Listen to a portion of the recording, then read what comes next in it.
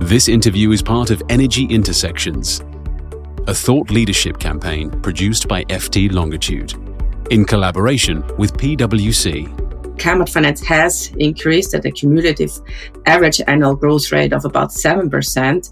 But I think what that does not show you is that current levels of increase are unfortunately not on track to meet a 1.5 degrees Celsius, or like one of the internationally agreed temperature scenario. And what we need to make happen is to really ensure that we get to scale very quickly. So just looking at the latest information, we need an increase of at least 590% or 4.3 trillion in annual finance flows by 2030 in order to really meet the internationally agreed climate objective and avoid the most dangerous impacts of climate change.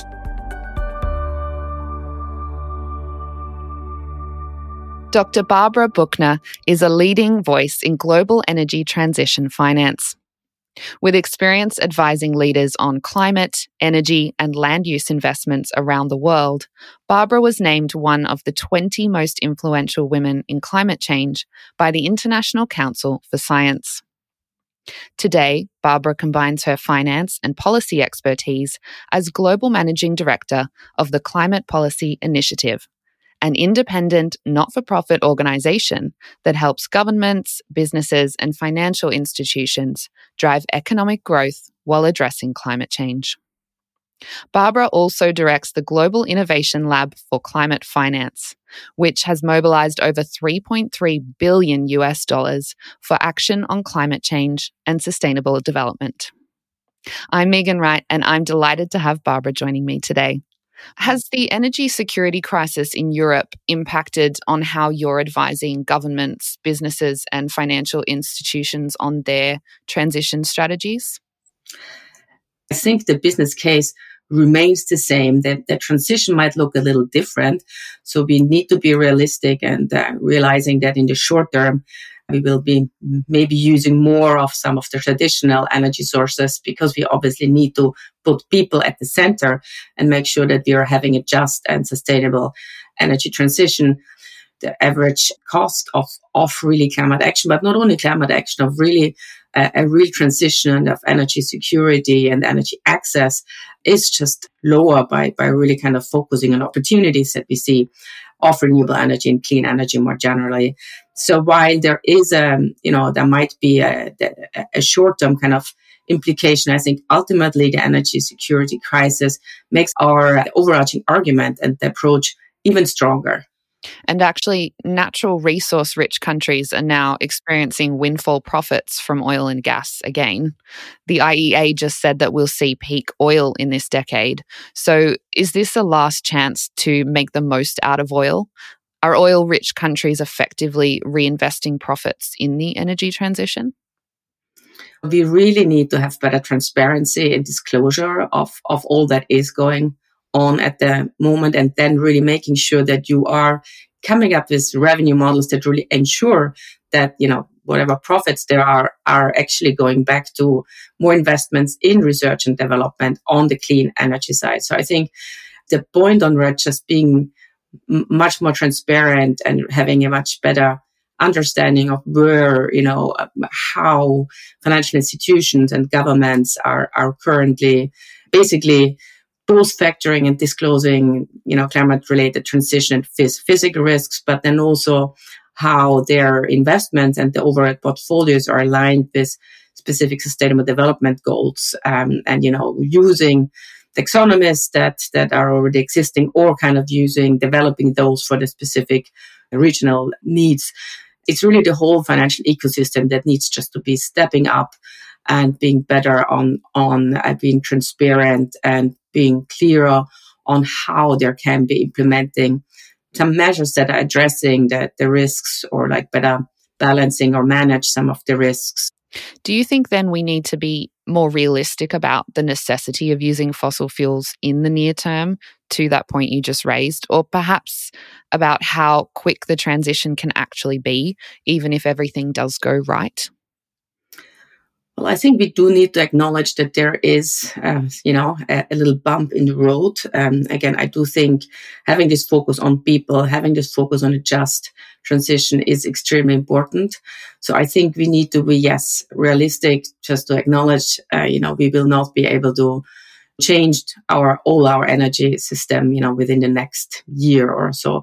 But I think we can really put in place a plan and with clear milestones to make, everyone basically accountable for getting towards the transformation still in the fastest way possible. And I think, another piece of the solution here is about how can we better use domestic capital. So I think half the financing that is needed at the moment for an energy transition in emerging and developing countries could come from domestic resource mobilization. And that would, require incremental public resource mobilization efforts which are relatively small compared to the GDP of these countries. It's less than 3%. The FT recently reported that between 2019 and 2021, there were only $14 billion of so-called climate blended finance deals, so structured deals that use public money to de-risk green investments for poor countries.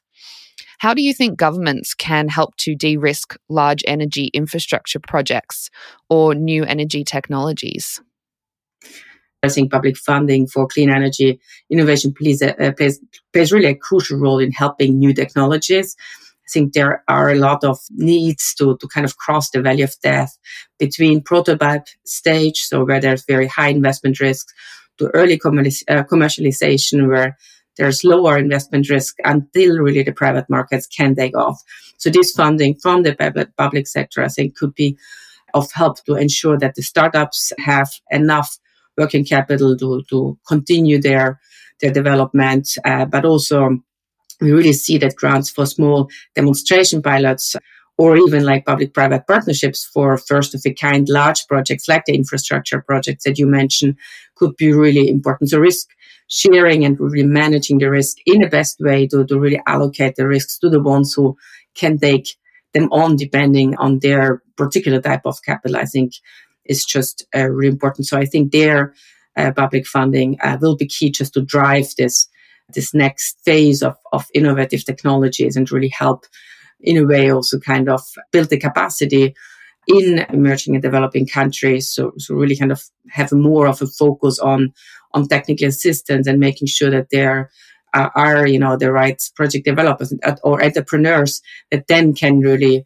focus more also on the domestic capital mobilization and that I managed. So I think you mentioned also blended finance. I think scaling up of spending that needs to happen is certainly unprecedented, but I think it's feasible through strategies like, there's one called like the grant match financing strategy, where you basically have ambitious investment programs, but they're supported by robust policy frameworks and a balanced mix of both domestic and international finance. So really thinking about how can you work together these different types of financiers across the ecosystem and use public finance, both international one, but also domestic one, most effectively to really take on basically the right types of barriers and really ensure that you create the enabling environment in country and you build the market knowledge and expertise in country that can then really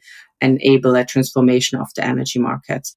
Thinking then about all those different organizations and sectors that you work with, as well as your experience obviously mobilizing across borders, what do you think are the biggest blockers to action today when it comes to driving the policy change that's really needed? The climate finance growth outlook, I think, is positive, but there's major differences between where the investments are needed and where they're flowing at the moment. And I think the key barrier that we have seen is while there is this significant potential to develop clean energy in emerging markets, their cost of capital for clean energy projects is very high due to a number of real but also perceived investment risks. And, there include political risk of specific countries, but actually very often also across the board. They include foreign exchange risk, as very often some of these, the larger projects particularly are still done in hard currencies like in US dollars. but then paid back in local currencies. But they also, include credit risks. So just, as some more concrete information here, the cost of capital for solar PV projects in 2021 in emerging and developing markets is on average at least 2 to 3 times higher than in advanced economies, and it can be up to 7 times as high. And that obviously is a huge key barrier just to really getting to scale quickly. And that is a problem. Thinking about the next decade ahead then, how do you see this playing out over the coming 10 years? I think it's a challenge, but also it's a huge opportunity for investors to really kind of scale up their action on clean energy, on climate. And I think hopefully that is something that we can demonstrate more. And I think we all see just renewable energy investment, clean energy, just as the clearest path towards most of the issues and the domestic agendas, such as price stability, energy independence, and energy access, that I think the current energy crisis certainly has highlighted more. Absolutely. Barbara, thank you very much for your time today. Thank you so much, Megan. Always a pleasure talking to you. And thank you for putting the attention on these issues. This interview is part of Energy Intersections, a thought leadership campaign produced by FT Longitude in collaboration with PwC.